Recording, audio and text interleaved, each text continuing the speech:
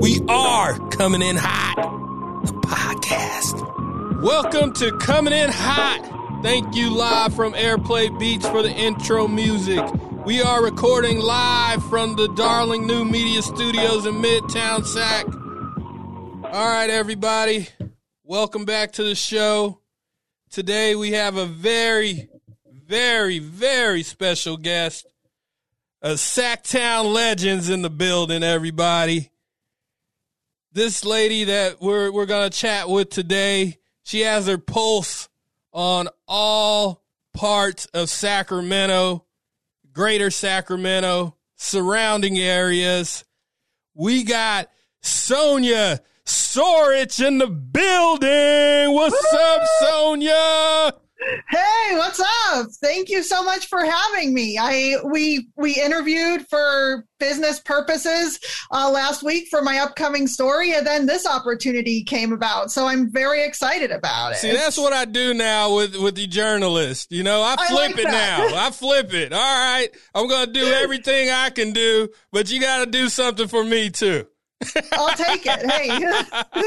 Yeah, well, thank you so much for being on here. And like you just said, we just had a couple days of, meetings and, few interviews. So we're going to flip it this time.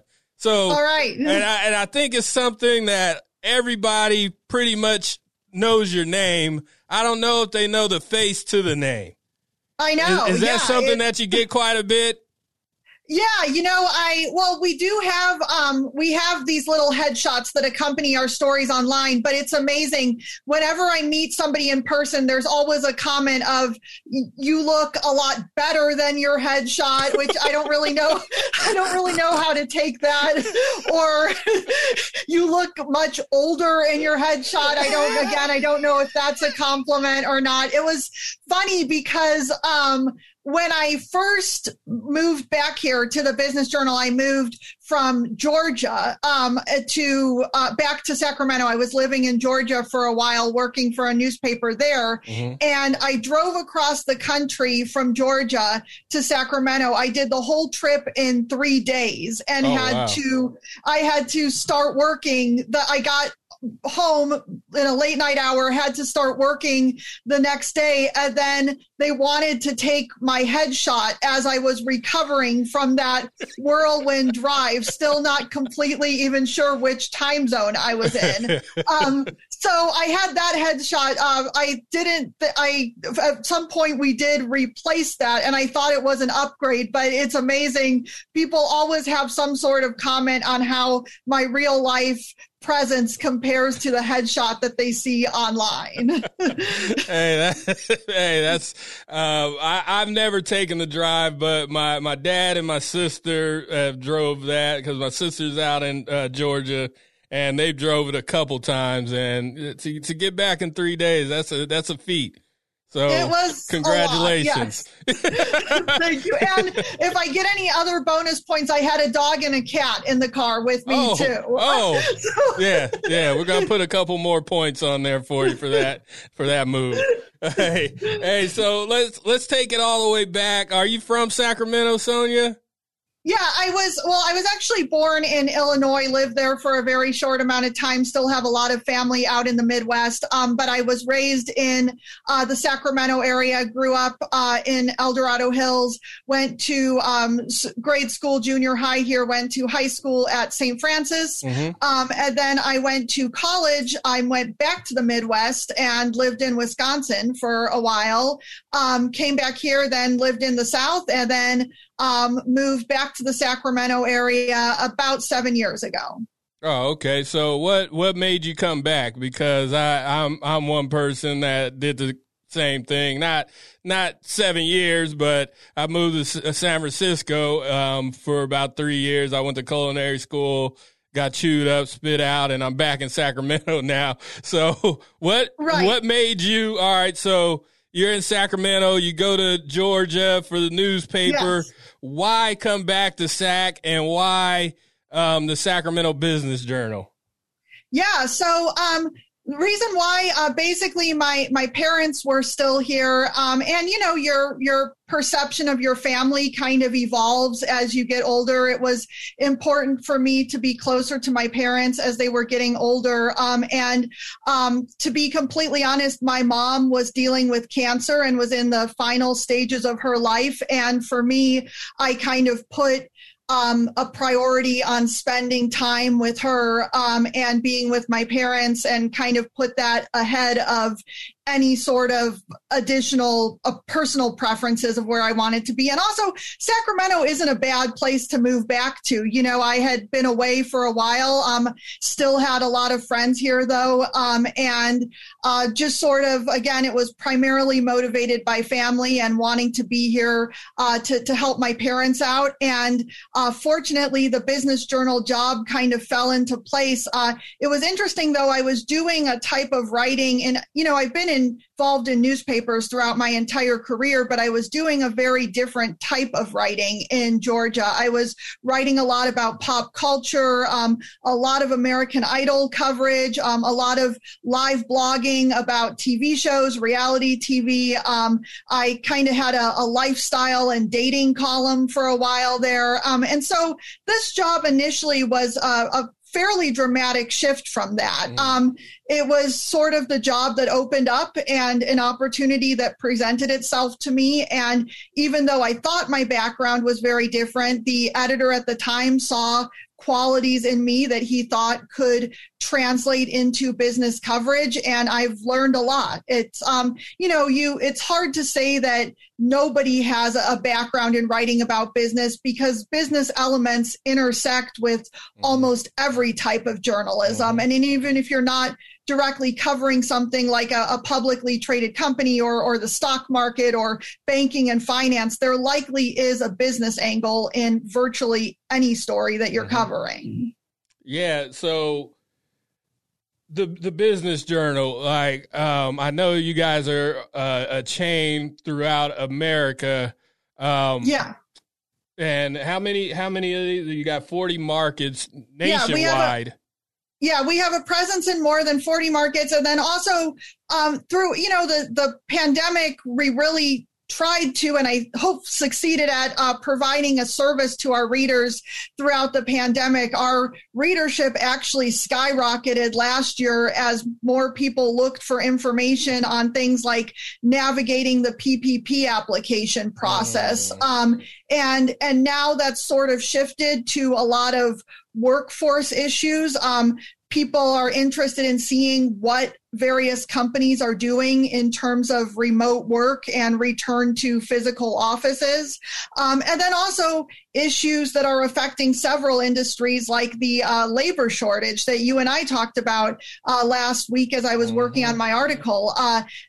There's been a lot of, so we cover very specific local issues, but also from our national desk, we do produce stories that affect markets nationwide, such as things like getting government assistance as your business navigates disruption from the PPP, and finding workers and learning how to incentivize workers to sign on for jobs at your place of employment, those sort of things. And what were some of the things, because this is a question I get asked all day, every day. I'm going to ask you because I think you asked me, what did you guys do during the pandemic to, stay strong? And I know you said, you put some things out about the PPP and that kind of stuff, because the PPP and anything to do with these government, it's like reading a novel, and then you're trying to, what were some of the other things that you and the Business Journal did during this pandemic to, kind of separate yourself from, other other news sites or, kind of journal things. What were those things? That was a big part of our mission was helping people navigate that confusion that you just talked about. I think especially during the early stages of this, there was a lot of confusion among business owners, not only in terms of things like applying for the PPP, but also things like navigating the constantly evolving restrictions for different sectors of business. And a lot of times we were trying to provide those answers, but sometimes we were getting answers from people at the top that were just as fuzzy as what you were receiving. Yeah. So, I think that I remember for fitness studios in particular, I wrote a story saying that small fitness studios in Sacramento County could reopen with various restrictions in place. And then merely hours later, it seemed that changed and nobody could reopen. So It was just kind of staying on top of these things and trying to give people the most current guidance. And I hope that we succeeded at that. There were many times when readers would contact me saying that they heard of an updated policy or restriction change through the Business Journal before they received the actual notice from the officials who were supposed to be telling them what to do. So I think that was part of our mission. And then, back to the PPP, there were a lot of examples, particularly early on, with individuals who were trying to get some sort of assistance, whether it be monetary assistance or help just in marketing their business and letting people know that they were still open. And we tried to tell those stories, and in turn, a lot of those people connected with the resources that they needed to sustain a customer base during these difficult times. I think telling those stories and also giving people ideas of ways that their business could adapt. I know, and the story that I interviewed you for is part of the series that we've been doing called Resilient Sacramento, which is kind of telling the stories of how different businesses weathered through the pandemic and dealt with the disruption. And my first story I did was about an indoor cycling studio that ultimately set up a tent outside and move their operations to the top of a parking structure. And so it's just sort of telling those stories and connecting people with, at the very least, ideas of how to adapt to this disruption. And then, on a bigger level, connecting them with influential people within the community who might be able to help them navigate things like grant programs and that sort of thing. Because it's amazing, we write about this stuff so much that we assume that everybody knows about all of the grants that are out there for small businesses and all the different programs that are available. But in reality, a lot of these businesses are just trying to keep their doors open. They don't have time to play around on the internet every night and find these financial resources. We want to make that process as easy as possible for them. Oh, that's great, and great answer. Yeah, it's been an interesting time. It's been encouraging to see a lot of these small businesses come up with ways to stay alive during all this. But you also have to be realistic and know that there's a cost that comes with all of this. And sure, these solutions are creative, but they don't erase the monetary burden that a lot of these businesses have.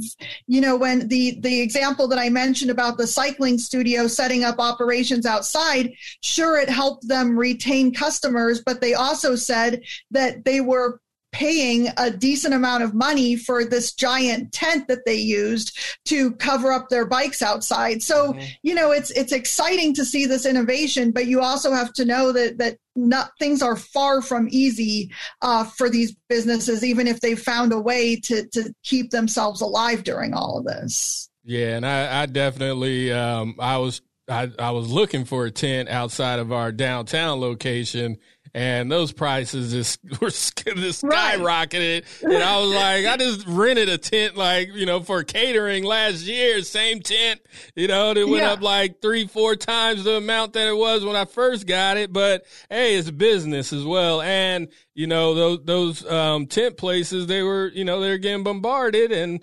they had to buy more equipment and, try to get, more people with tents on the outside, and, that was one thing that you really did see in the beginning of the pandemic. You just saw a lot of small businesses just shut down. Like, all right, I don't want to deal with it. I don't want to go through the headache. And there's people that came up to me and was like, hey, what should I do? And I was like, you got to put something on paper. You got to write down pros and cons, and, is it worth it? Some people are still thriving. Some people is like, nope, it's not going to work for me. And that's, a business, man or female's, perspective of their business. If it's worth going through the hassle, because it's been a hassle, Sonia. We talk about this all the time.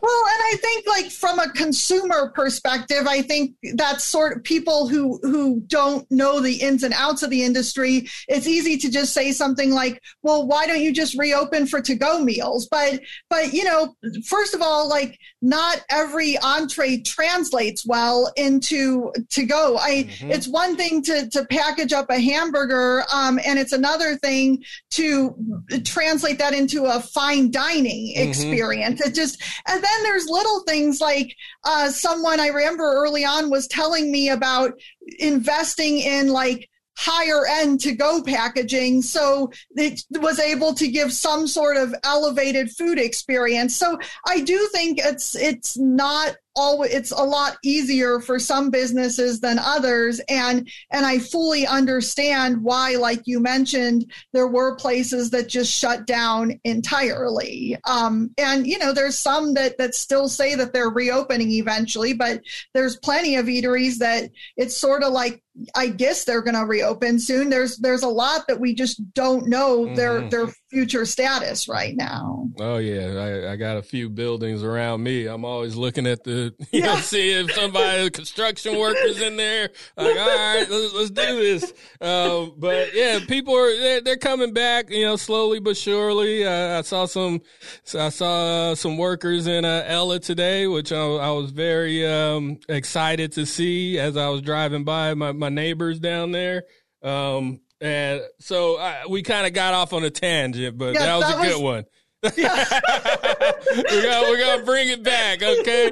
I want to know how it was the printed journalism that you do now. Was this your goal coming out of high school? This is what I want to be. I want to be a journalist. Or did it kind of just fall in your lap as you're trying to figure things out into high school, going to college? What was your path getting to being the journalist you are today?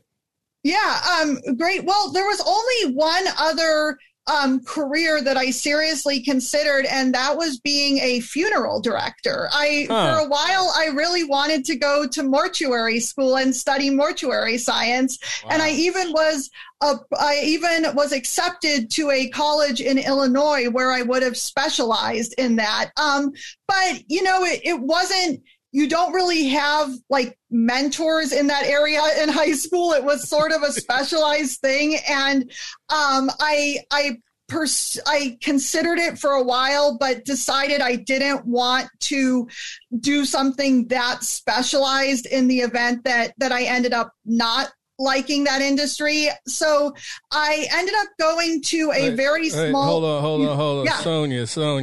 Yeah. You cannot just rush past this mortuary director. Why mortuary director? Like, we gotta get into this. We gotta get to where you get to journal, but we gotta stop right there, because that's hot. Right. That's a hot topic. We covered it hot. That's a hot topic. Let's go.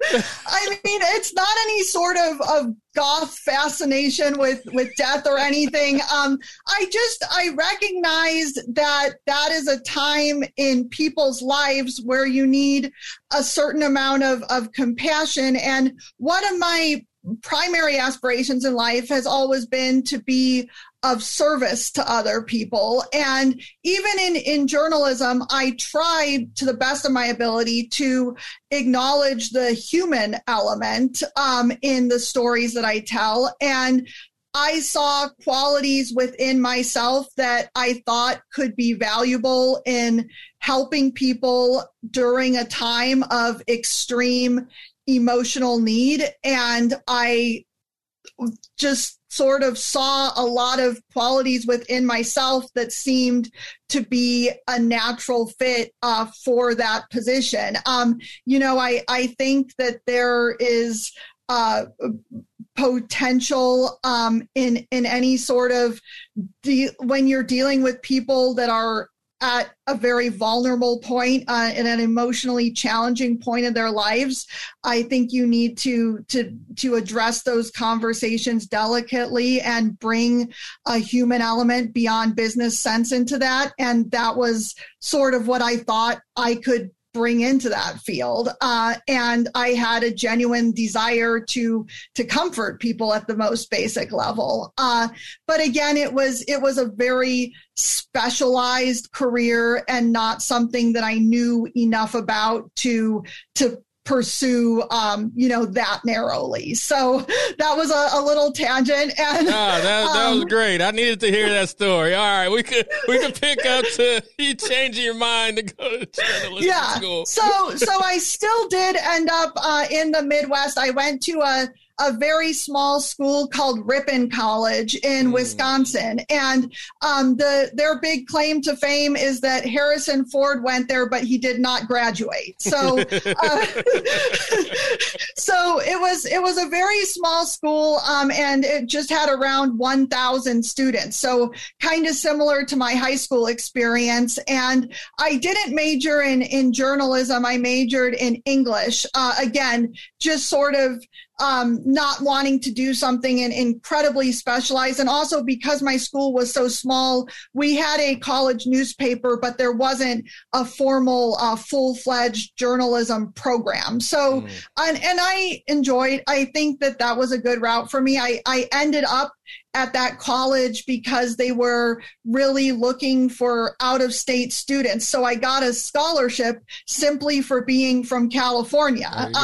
And I ended up, I participated in the speech team in college, which people called it an academic sport. We basically traveled to various other colleges across the country, mainly in the Midwest on the weekends, and we gave these prepared speeches, and we were graded and scored on these speeches that we gave. So that was sort of like the defining experience of my college days. And then, so I didn't really have a transformative moment. I had worked for my high school paper. I worked for my college paper. It just seemed like the natural route for me. I think it's a lot. I actually just spoke at a career day event at St. Francis High School. And one of the things that I acknowledged was there's a lot more positions within journalism than there were when I was coming out of college. I think at that point you either wanted to be a reporter and maybe eventually an editor, or like a copy editor or designer, someone who aided in producing the paper, or, maybe something like a photographer. Right now, there are positions where you can, if you work at a big enough paper, you can run that paper's Instagram account, or you can be in charge of developing new products that generate new sources of revenue for newspapers. More newspapers have kind of ventured into producing specialized newsletters. So you can do something in conjunction with that. There's a lot and I can't even imagine when today's high school students enter the professional workforce, I imagine the types of jobs that are advertised within the journalism industry will continue to evolve and will be very different than the traditional notions of a reporter who only sits behind a desk and writes stories. You know, when you talked earlier about seeing my face and people identifying me in person, the idea of a reporter has really evolved, like I said, beyond this mysterious figure that looks at public records and sits at a computer all day. You really are supposed to have more of a brand and a public identity. And there's a lot more things involved in being a reporter and being a journalist right now, you know, like appearing on podcasts, appearing on public radio, being interviewed on TV stations.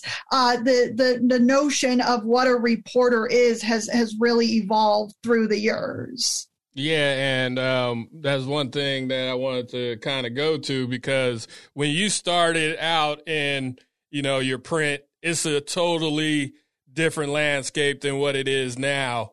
Like how, you know, like you go into this industry at one way, we get to, you know, it was about 2000, maybe a little bit like 96, AOL starts coming out. Yeah. And then, you know, 2000 is the Googles and all this stuff.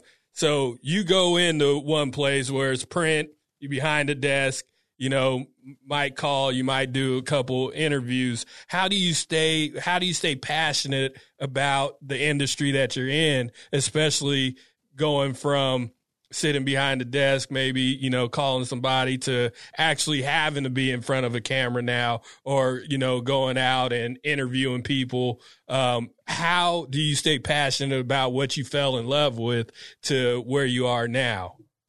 Yeah, I think that's hard. You know, I think when my very first job, I moved back home and worked for the Mountain Democrat newspaper in Placerville. And my first beat was covering the El Dorado irrigation district. So you can imagine how exciting that was.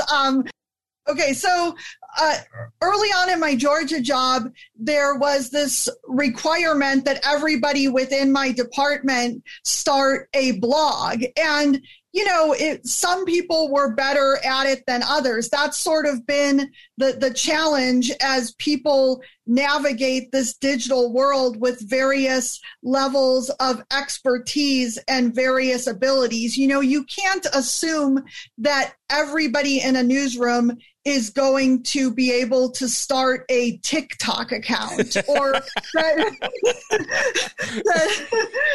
that everybody necessarily needs to. And at the same time, you can't assume that somebody has no value in a newsroom simply because he or she doesn't know how to use Instagram.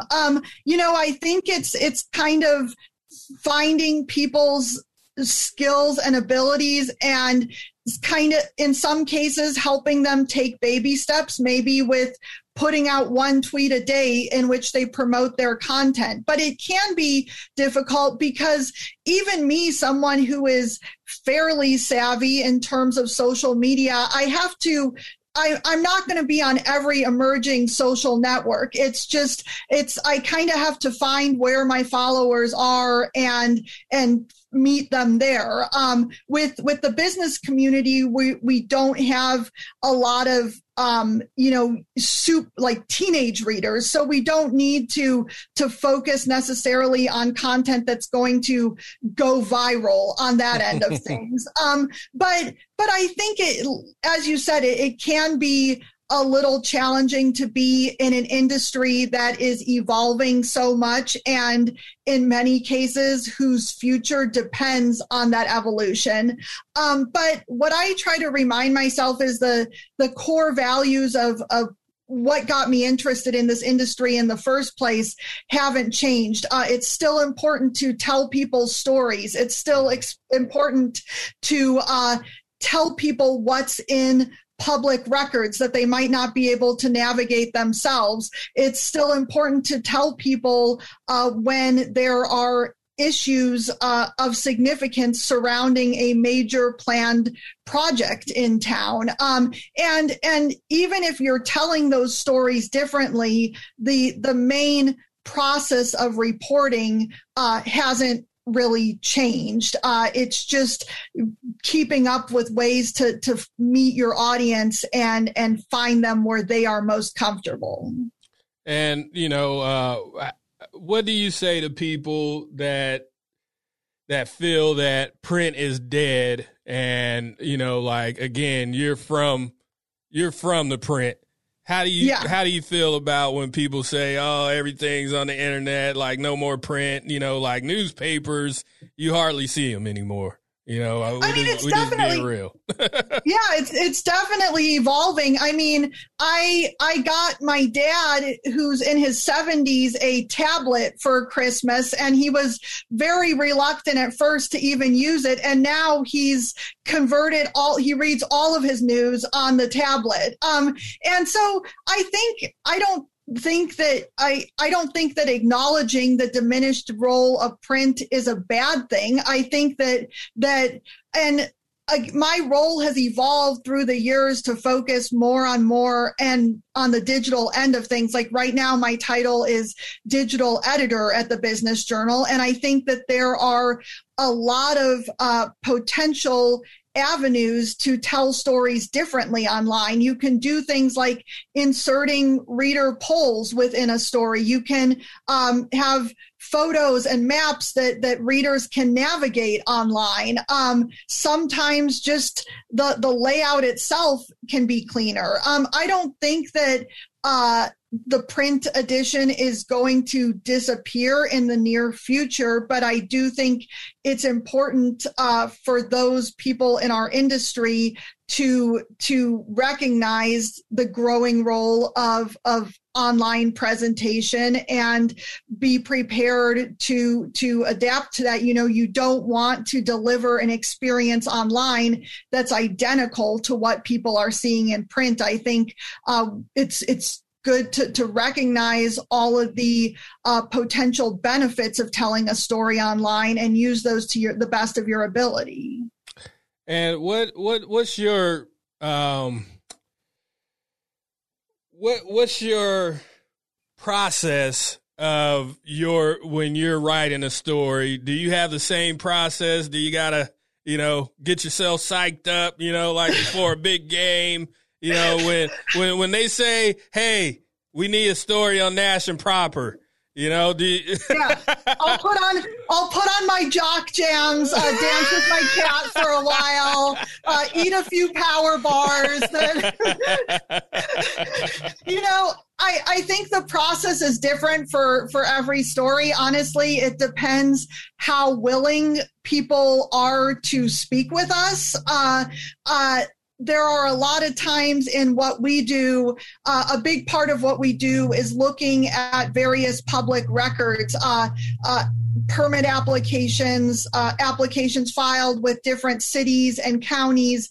And in the course of reviewing those records, a lot of times we'll find out about a project often before the individual behind that project wants to formally share the information. So that can be a little difficult because, you want to be confident in the information that you're relaying to your readers, especially when someone isn't yet ready to talk about the project. I think with the heightened focus on the internet and getting information out quickly, there's this heightened risk of making errors as you're wrapped up in the internet world and reaching as many people as possible as quickly as possible.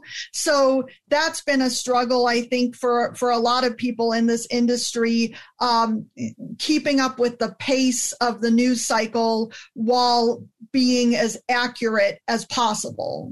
Okay. And how do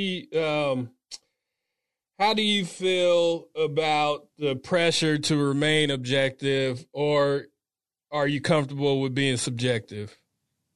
Well, I think it's incredibly difficult. I think you don't want to get to the point that you have no personality. I think that there's been, and it's something that I think is going to evolve. There can be a lot of gray areas, and it's been an interesting conversation that's happened within the field of journalism. I think most people acknowledge that if you're a journalist, you don't want to be walking around saying, here are my favorite businesses and here's why you should visit business X instead of business Y. But in the heightened political climate, there's been a lot of examples in which journalists have sort of entered a gray area. Things like participating in the Women's March. That I think that event highlights a lot of issues that are key to being female in modern society. But that event, to some extent, was tied to anti-Trump sentiment. So there are challenges in things like participating in say a women's march or advocating different causes, even when something like that is important to you, because you don't know what certain events are going to turn into. And it's hard to, you have to weigh how your advocacy fits in with your role as a journalist. Has there been anything that you're like, no, I'm not doing that? I mean, generally, I'm very cautious. Maybe like over the top cautious. But again, you don't want to get to the point that like you're numb and you have no identity. But it's especially with things being distorted so easily, and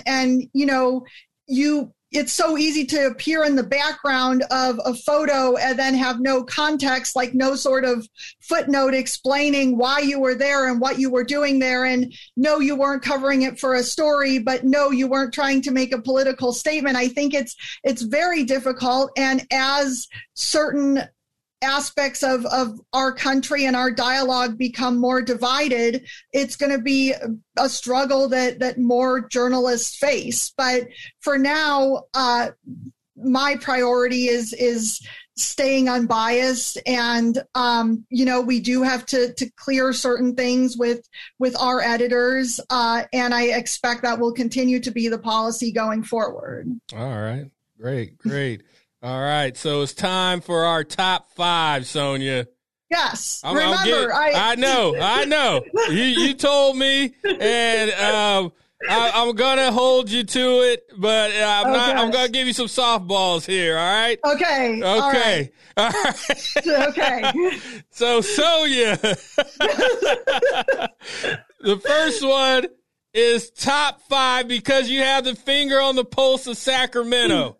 I need a top 5 from people outside of Sacramento coming to visit Sonia. What are the top 5 things? It could be places to do in Sacramento. Sonia Sorich, top 5 people from out of town, what to do in Sacramento. Okay, I can handle this. I appreciate the softball. Okay, I'm going to begin with the Sacramento's growing beer scene. I think that breweries, that's been something I've covered over the past several years, and it's amazing how much breweries have evolved. They've become really community gathering places more than places like, a dark, shady bar image. And especially if people are coming with kids, I think it's interesting how many breweries have evolved to offer things like even like playgrounds and toys for kids to play with. And I think the brewery is a great starting point if you have family coming in or you are visiting with people of all ages. It's a go-to destination. And also it's amazing how much the brewery scene has expanded it's not just Midtown, East Sacramento, downtown. You can find a solid brewery in pretty much every corner of the Sacramento region. So when in doubt, go for beer. Right. My number 2 is going to be something outside, mainly find a local 5K, or if you are in shape, do a half marathon or even a marathon. Right. I am an avid runner, and it's been something that's helped me not only meet people, but find a lot of story ideas as well. I was doing a race just the other weekend, and I ran past a storefront that had a coming soon sign on it for a business, which was a location I was entirely unaware of. Right. So not only did I run 3.1 miles before 9 a.m., I also found a story in the process. But nice. At the very least, Sacramento's running community is really welcoming. It was something I was concerned about when I was moving back here. There was a really avid running scene where I was living in Georgia, and Sacramento welcomed me. There's a lot of training groups. There's informal groups. You can find them easily on Facebook. It's a great way to explore and get outside and maybe see an area within the region that you weren't aware of before. Okay. Ready for number 3? Let's do it. All right. Number 3, I am going to say, if you don't like running outside, I'm going to encourage you to visit one of our boutique fitness studios. The fitness community, like many other industries, was significantly disrupted by COVID-19. I think that a lot of these small fitness studios are still recovering.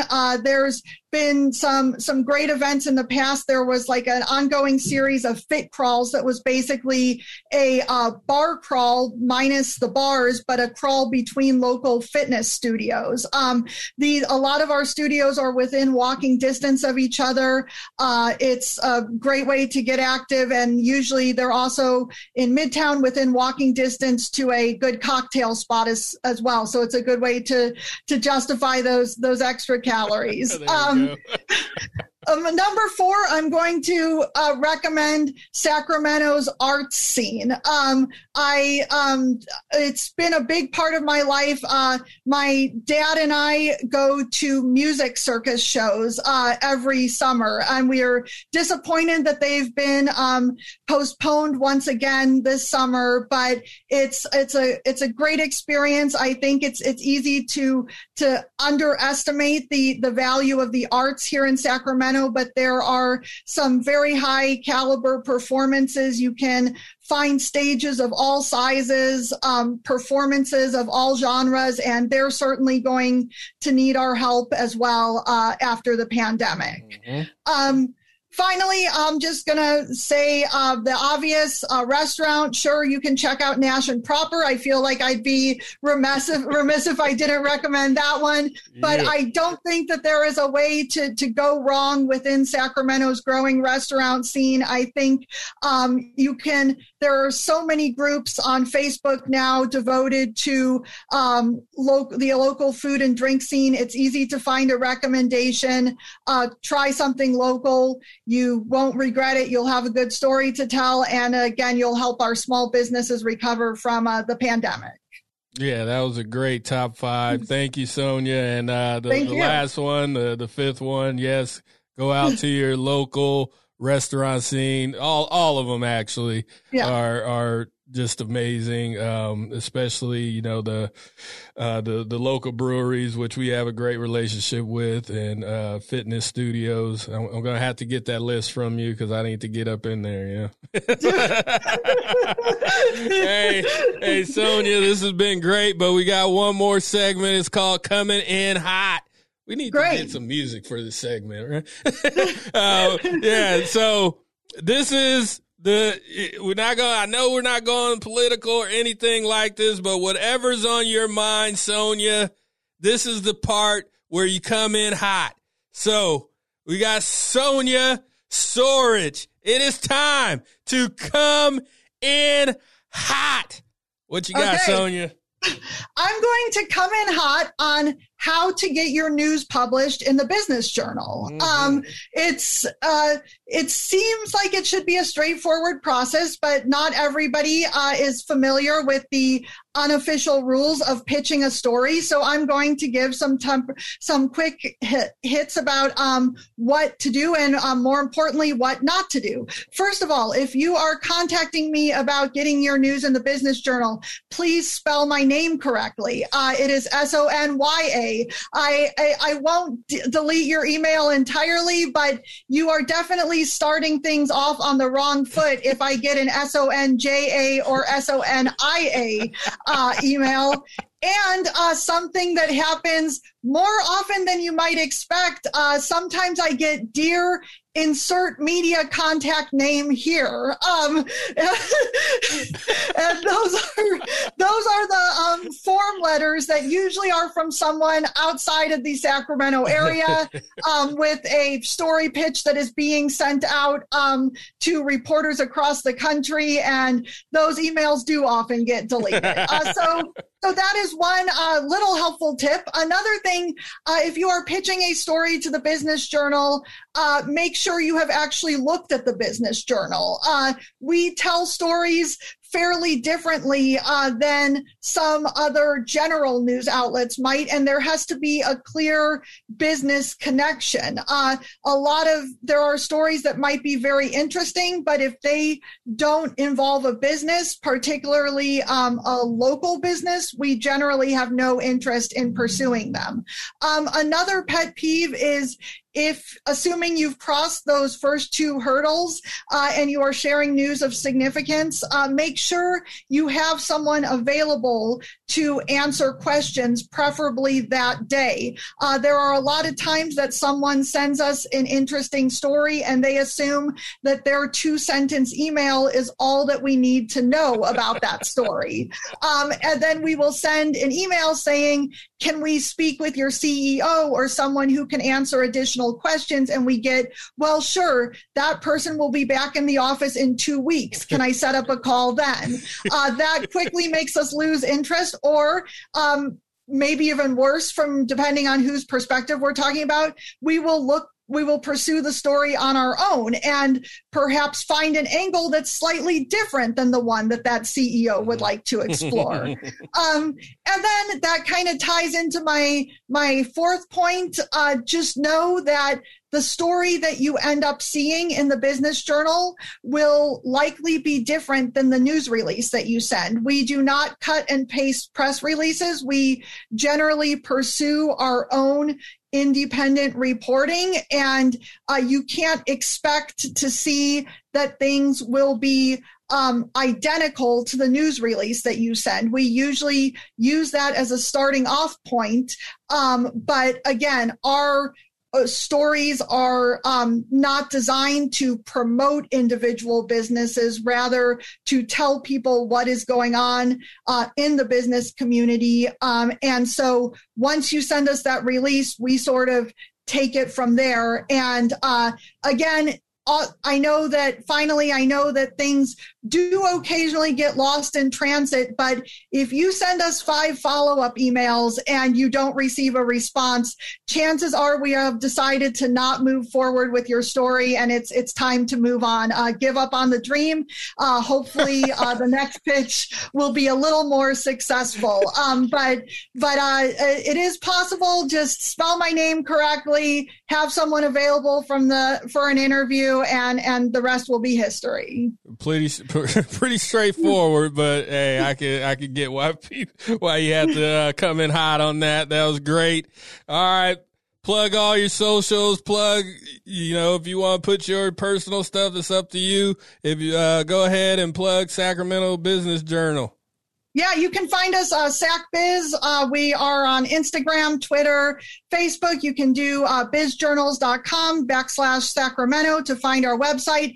Subscribe to our morning and afternoon newsletters. I wake up around 5:30, 6 o'clock in the morning to put together our morning newsletter. I know it says it's sent from our publisher, David Lichtman, but spoiler alert, I'm actually the one inputting those headlines into the newsletter. So yeah, go ahead, subscribe to our email newsletters. You can find me personally, Sonia Sorich, on social media. Feel free to send me news tips, story ideas, and if you spelled my name incorrectly in the past, let's start over again. I'm willing to give you a second chance. Hey, this was awesome, Sonia. Thanks for coming on. You can holler at me at Coming In Hot on all social media platforms, at Nash and Proper, at Chef Cease. You can find Coming In Hot with Chef Cease wherever you listen to your podcast, and www.nashandproper.com for those delicious, yummy, mouth-watering chicken sandwiches. We'll see you next week. Thank you. Love you, Sack. Peace.